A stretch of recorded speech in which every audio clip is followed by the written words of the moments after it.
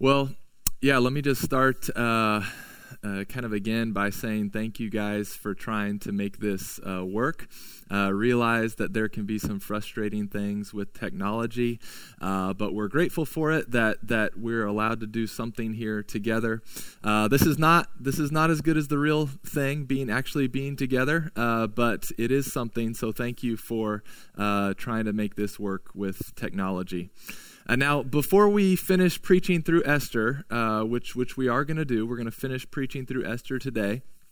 I first want to say that we are certainly in a season of lamenting and longing.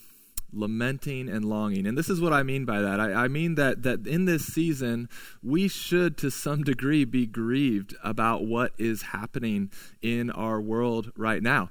And we should be crying out to God for mercy and relief from this virus and all the other problems that it is causing us, all the fallout from this. And one of the problems that the virus is causing is that it's keeping us from gathering in person, which is such a vital and important function of the church, is the ability to gather and to be with one another. And so it truly does break my heart to not be with you this morning. Again, thankful for technology, but listen, in no way think that this is an acceptable long-term plan for how the church should gather. And don't compare this to a normal Sunday morning in-person gathering, or else you will be greatly disappointed, as you should be, because this break from gathering in person, it should be stirring in our souls a longing to be with one another. It should be stirring in our souls a newfound appreciation for what God has provided us when He gave us the gift of one another. And so, yes, lament right now, but also long for the day when we will once again gather in person. And I'm telling you, that day when we're all back together will be a day of celebration and rejoicing when finally we are all back together in the same room. So this should be a season of both lamenting and longing, and we long for the day when we're once again all together. Okay, let's look now at Esther chapter 9, and I do want to pray once more before we jump in. So pray with me and pray for me in this time, okay? Father God, we do ask that you would, Lord, help me as I take on the task of preaching your word. Lord, if I'm honest, my heart and my mind are distracted in this time, God. I ask that you would help them not be so. Help me be focused on you and your word and your people. But Lord, I ask for your help. Right now I'm excited about this word I'm going to bring, but my heart also hurts when I see an empty room.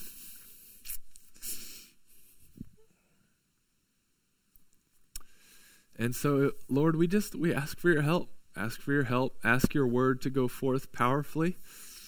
And we ask that you would accomplish what you would accomplish through the preaching of your word. Prepare our hearts and our ears to receive this and hear it. We ask all this in Jesus' name. Amen. All right. Well, we are sorry about getting a little emotional there. I didn't realize that was going to happen. We are finishing the book of Esther this morning, and next week then we are going to start into the book of Colossians. And so if you want to be reading ahead about where we're going, I would maybe even encourage this with your city groups on the Zoom call to even read through the book of Colossians together. I think that might be a good thing. But Colossians is what we're going to start into next week, and this morning we are finishing the book of Esther. And while this isn't my ideal way to finish the book of Esther, I'm trying to rest in the providence of God, right? That is something we should be learning about in the book of Esther. Hopefully it's something you've come to learn more about, to appreciate more, to believe, to rest in this doctrine of the providence of God. And so if you're needing some hope and reaffirmation about the providence of God, go back and read this book again by yourself or with with your family and be amazed at how, even though God is not explicitly mentioned on any page, we can't help but see him on every page of the book of Esther.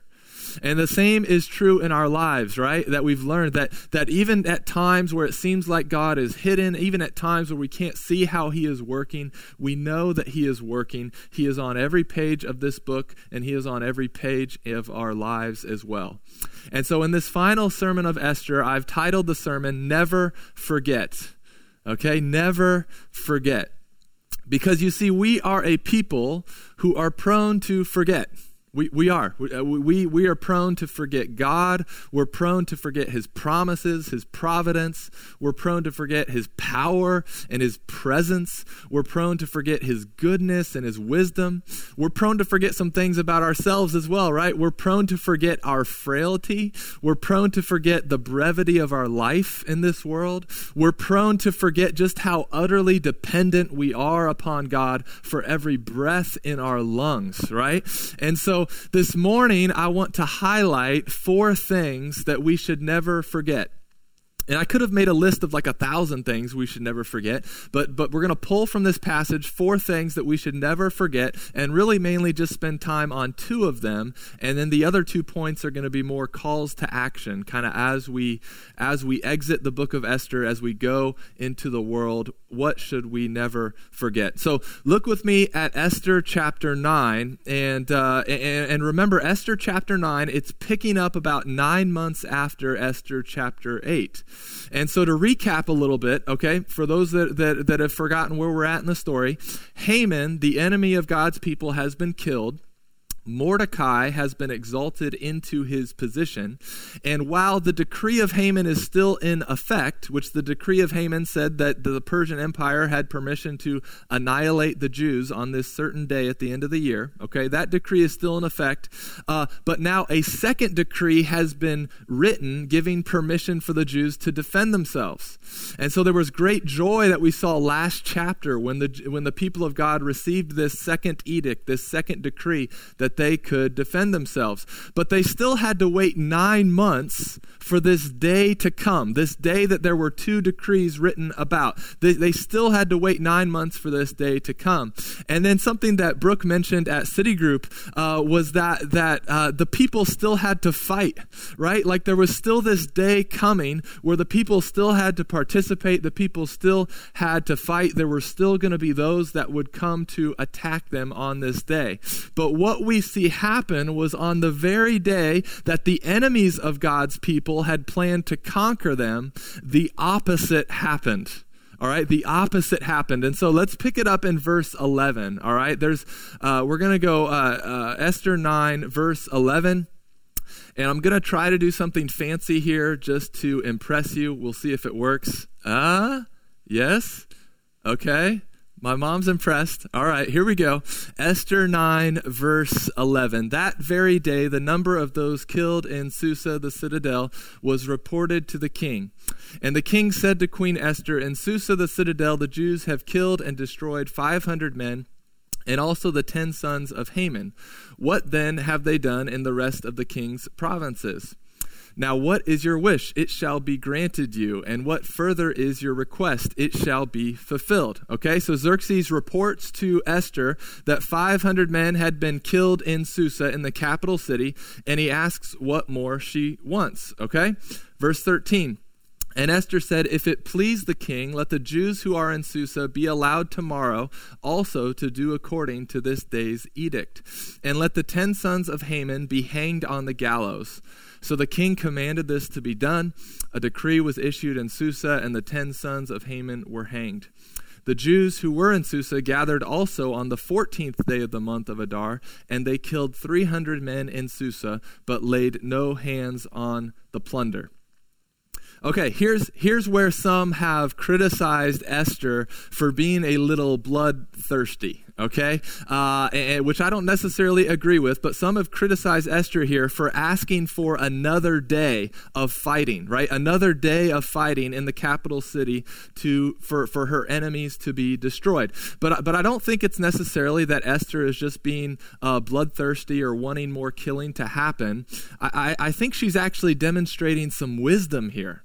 She's demonstrating wisdom because by asking for another day of fighting in the capital city, it was wise because you have to understand that Haman was a pretty important and prominent guy, right? He was second in command, and therefore he probably had many faithful supporters and comrades, specifically in the capital city of Susa.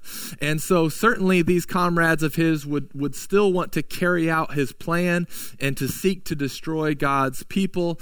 And so Esther shows some wisdom by asking for another day of fighting, specifically in Susa.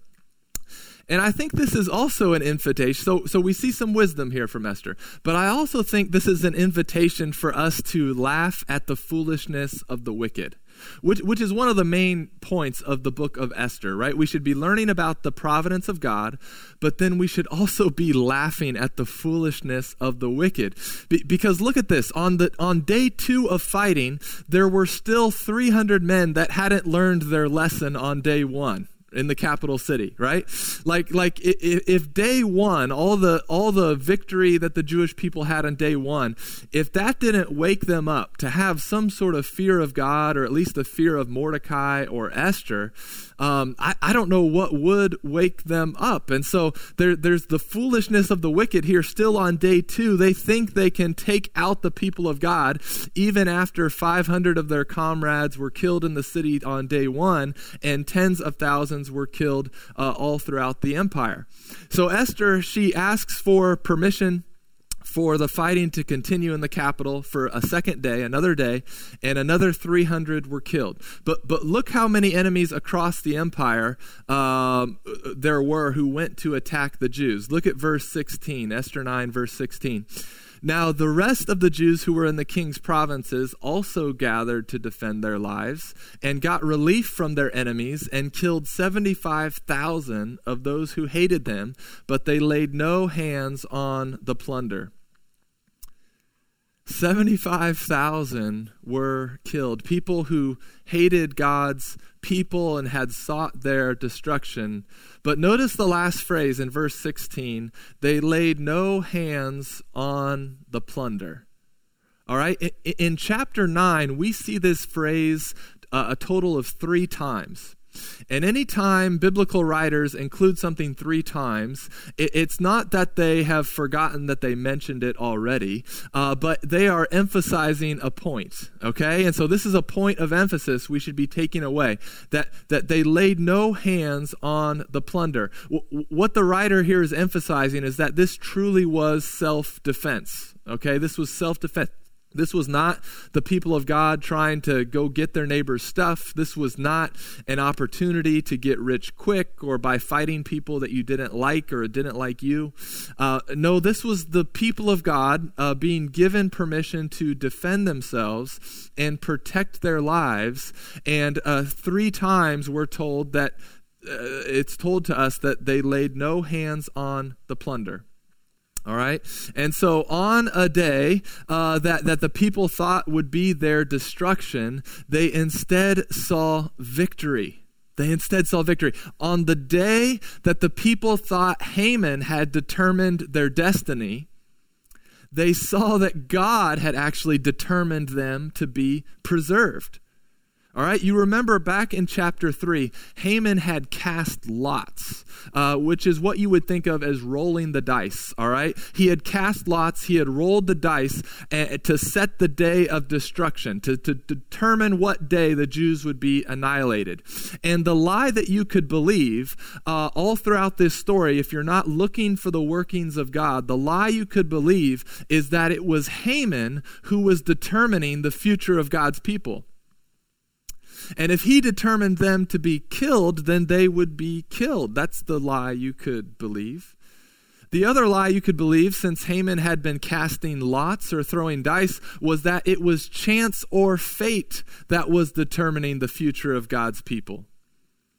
But church, never forget, and here's one thing that we should never forget, all right? One of the 4 we're going to talk about this morning. Never forget that only God determines the future of his people. Only God determines the future of his people. And I want to share a couple of their verses along those same lines. Proverbs 16 verse 33 says, "The lot is cast into the lap, but its every decision is from the Lord." Or Psalm 16 verse 5 and 6, "The Lord is my chosen portion," right? He's my wealth. He's my cup. He's my pleasure, right? "The Lord is my chosen portion and cup. You hold my lot. The lines have fallen for me in pleasant places. Indeed, I have a beautiful inheritance." Or what about Romans 8:28? "And we know that for those who love God, all things work together for good, for those who are called according to his purpose." And isn't really the story of Esther showing Romans 8:28 to be true? Just as our own testimonies, just as testimonies from Janie and Don and from others, they show this to be true, that we know that for those who love God, all things work together for good, for those who are called according to his purpose. Church, it can be so easy to believe that fate or chance determine our future. It can be so easy to believe that viruses or the economy or enemies or our government determines our future. But never forget, only God determines the future of his people. And as you look back throughout history, whether it was the plague in Rome back in the year AD 200 that caused nearly 5,000 deaths a day in the city of Rome, or whether it be the bubonic plague that wiped out over 50% of Europe's population, or whether it was the cholera outbreak in London in the 1800s that Spurgeon pastored people through, what we see is that the church, the people of God, have always come out of those times stronger, healthier, many times numerically larger, and with a revived love for God and a revived love for neighbor. The church has come out of these seasons with a renewed appreciation for the gathering of believers, for evangelism, for discipleship, for caring for the poor. And so, church, I know many of us, we've been praying for revival. And while this isn't the way we would orchestrate or plan a revival, I would much rather schedule it with a tent and refreshments.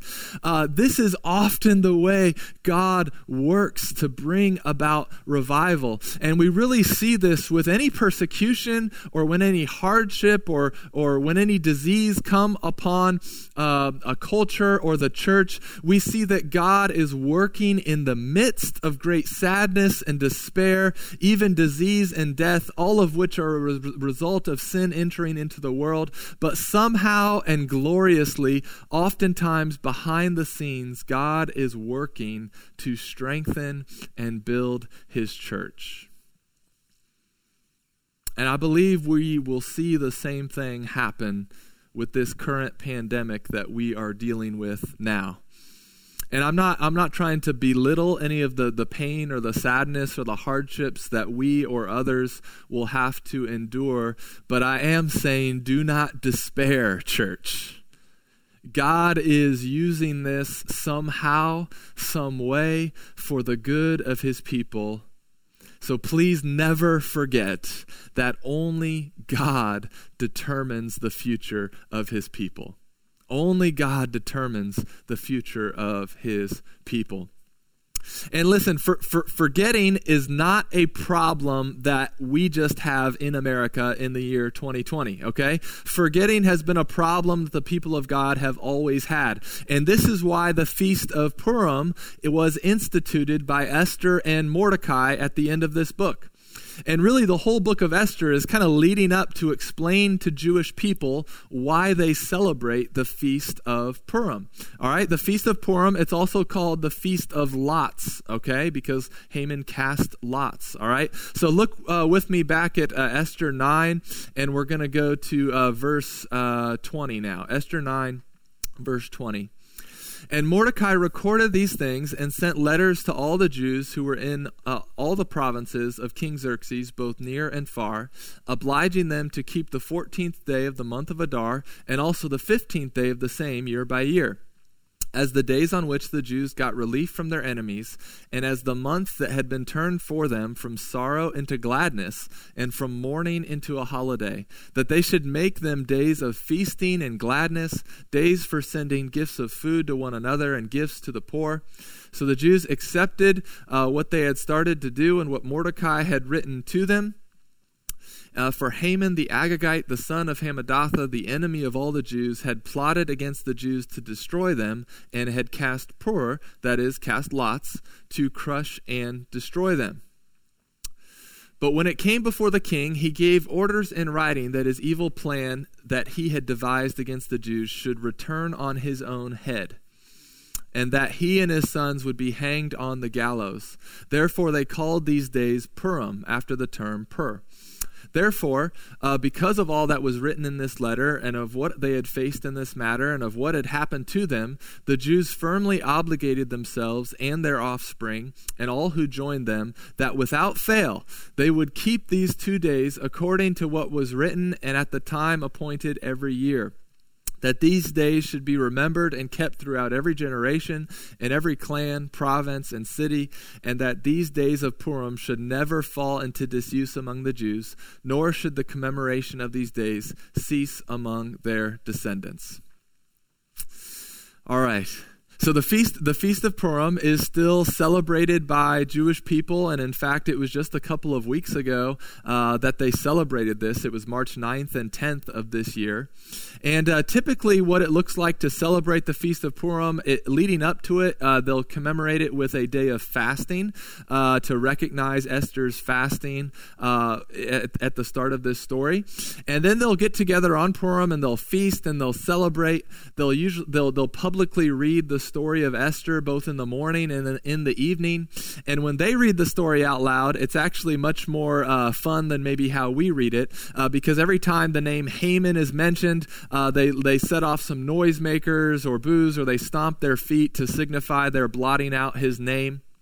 But the feast of Purim was instituted so that the people would remember the rest and relief that God provided them from their enemies. All right, the Feast of Purim, it was instituted so that people would remember, they would celebrate, they would remember the rest and relief that God provided for them. And I know we've talked about fasting some in this book, mainly at the start of the book, which I do think fasting needs to have a place in our lives. But really the Bible speaks way more about feasting and about celebrating. And it's because it's all these scheduled plans and feasts that God has given to us that people are to remember and rest. They're to remember the rest and relief that God has provided them. And so too with us, church. Not that we're obligated to recognize the Feast of Purim, but we are encouraged to celebrate and to remember the rest and relief that we have in Christ. And so that's number 2 of things that we need to never forget. Okay, number 2.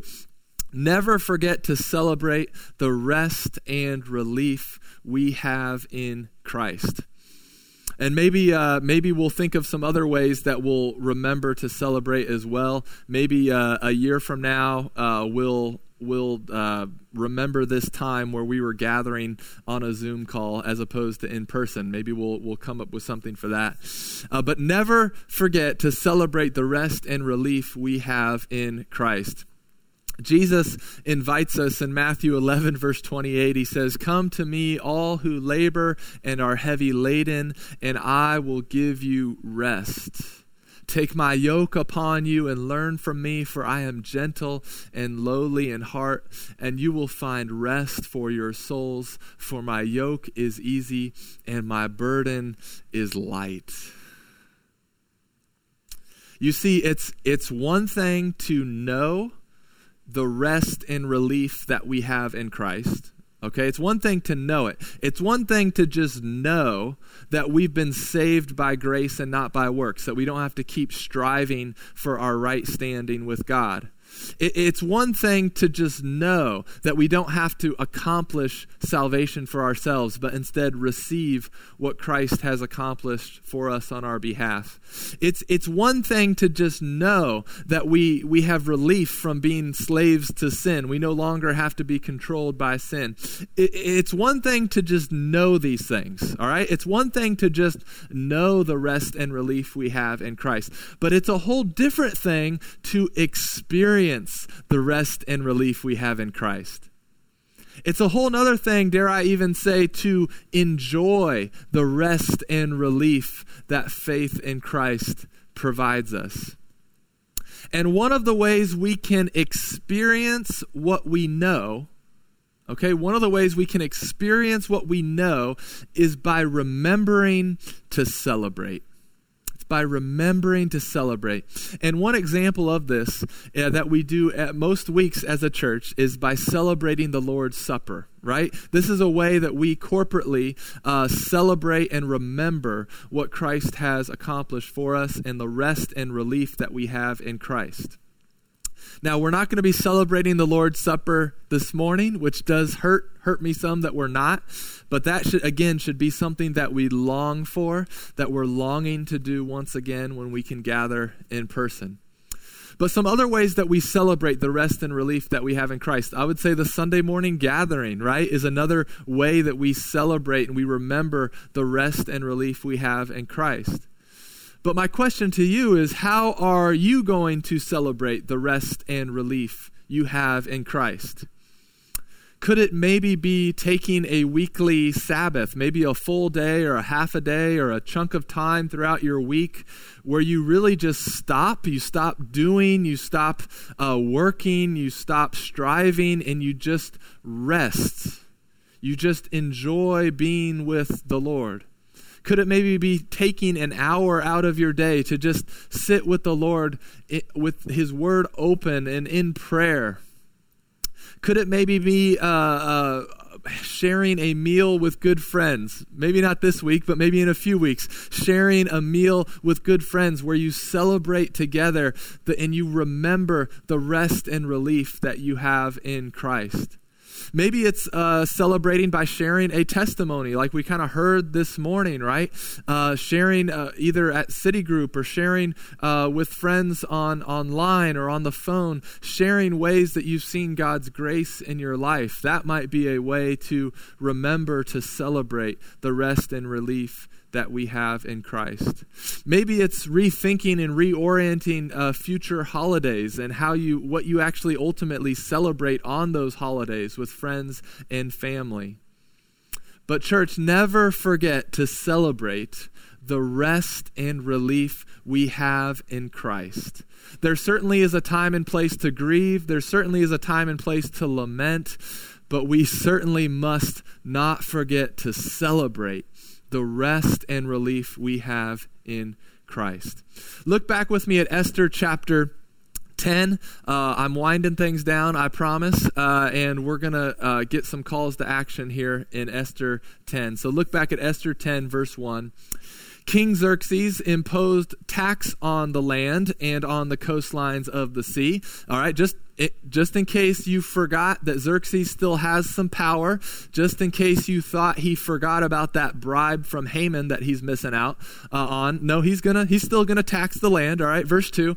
And all the acts of his power and might and the full account of the high honor of Mordecai to which the king advanced him, are they not written in the book of the Chronicles of the kings of Media and Persia? For Mordecai the Jew was second in rank to King Xerxes, and he was great among the Jews and popular with the multitude of his brothers, for he sought the welfare of his people and spoke peace to all his people. And let's just let that last phrase in Esther be our call to action this morning as we look at Mordecai.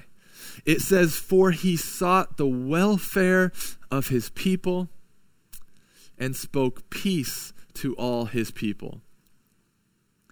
Like in light of all the things we've learned about God throughout the story of Esther, These things should compel us to seek the welfare of our people and speak peace to our people.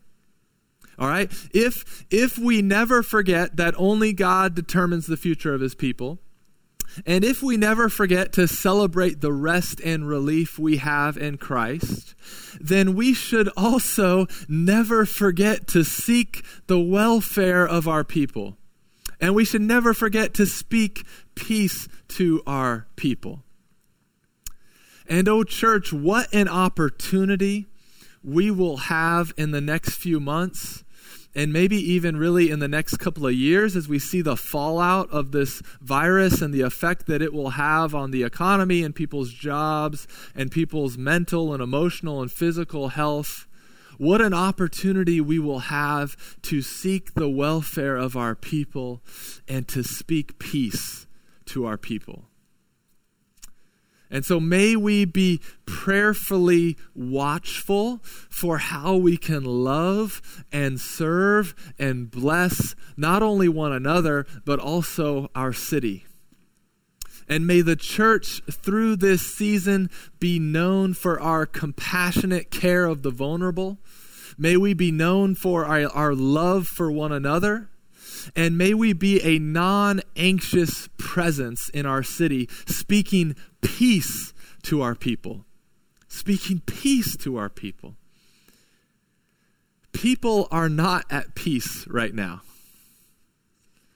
And maybe you're not at peace right now, which is okay. I get it. I was telling Joshua this morning that in 1 hour I can go from thinking that maybe everyone's just overreacting to maybe we're not reacting enough to man, I think things are fine too. Man, things maybe get really bad and my emotions and my thoughts, that can all be happening in the same 15 minutes that I'm thinking all those things. And so people are not at peace right now. However, Jesus came to bring peace to his people. And we are to speak peace to one another. And we are to be a non-anxious presence in our cities, in our neighborhoods, in our communities right now, and speak peace to our people. Dad mentioned this verse earlier on, but Jesus said to us, right, in John 16:33, he said, I have said these things to you that in me you may have peace. In the world you will have tribulation, but take heart, I have overcome the world. I have said these things to you that in me you may have peace. Peace. So let's pray. Let's pray, church. Father God, we do thank you for the book of Esther. Father, we thank you for how we have learned about your providence. We thank you how we have seen you working on every page. We thank you for ways that we saw things pointing to you, Jesus, and the redemption that you have brought your people. God, I ask that we would be a people that would never forget. Lord, help us never forget that only you determine our future. Help us never forget to celebrate, God, the rest and relief that we have in Christ. And Lord, may that compel us to never forget to seek the welfare of one another and our city. And may we be messengers of peace to the world around us. Lord, may we experience peace as we rest in you. We ask this all in Jesus' name. Amen.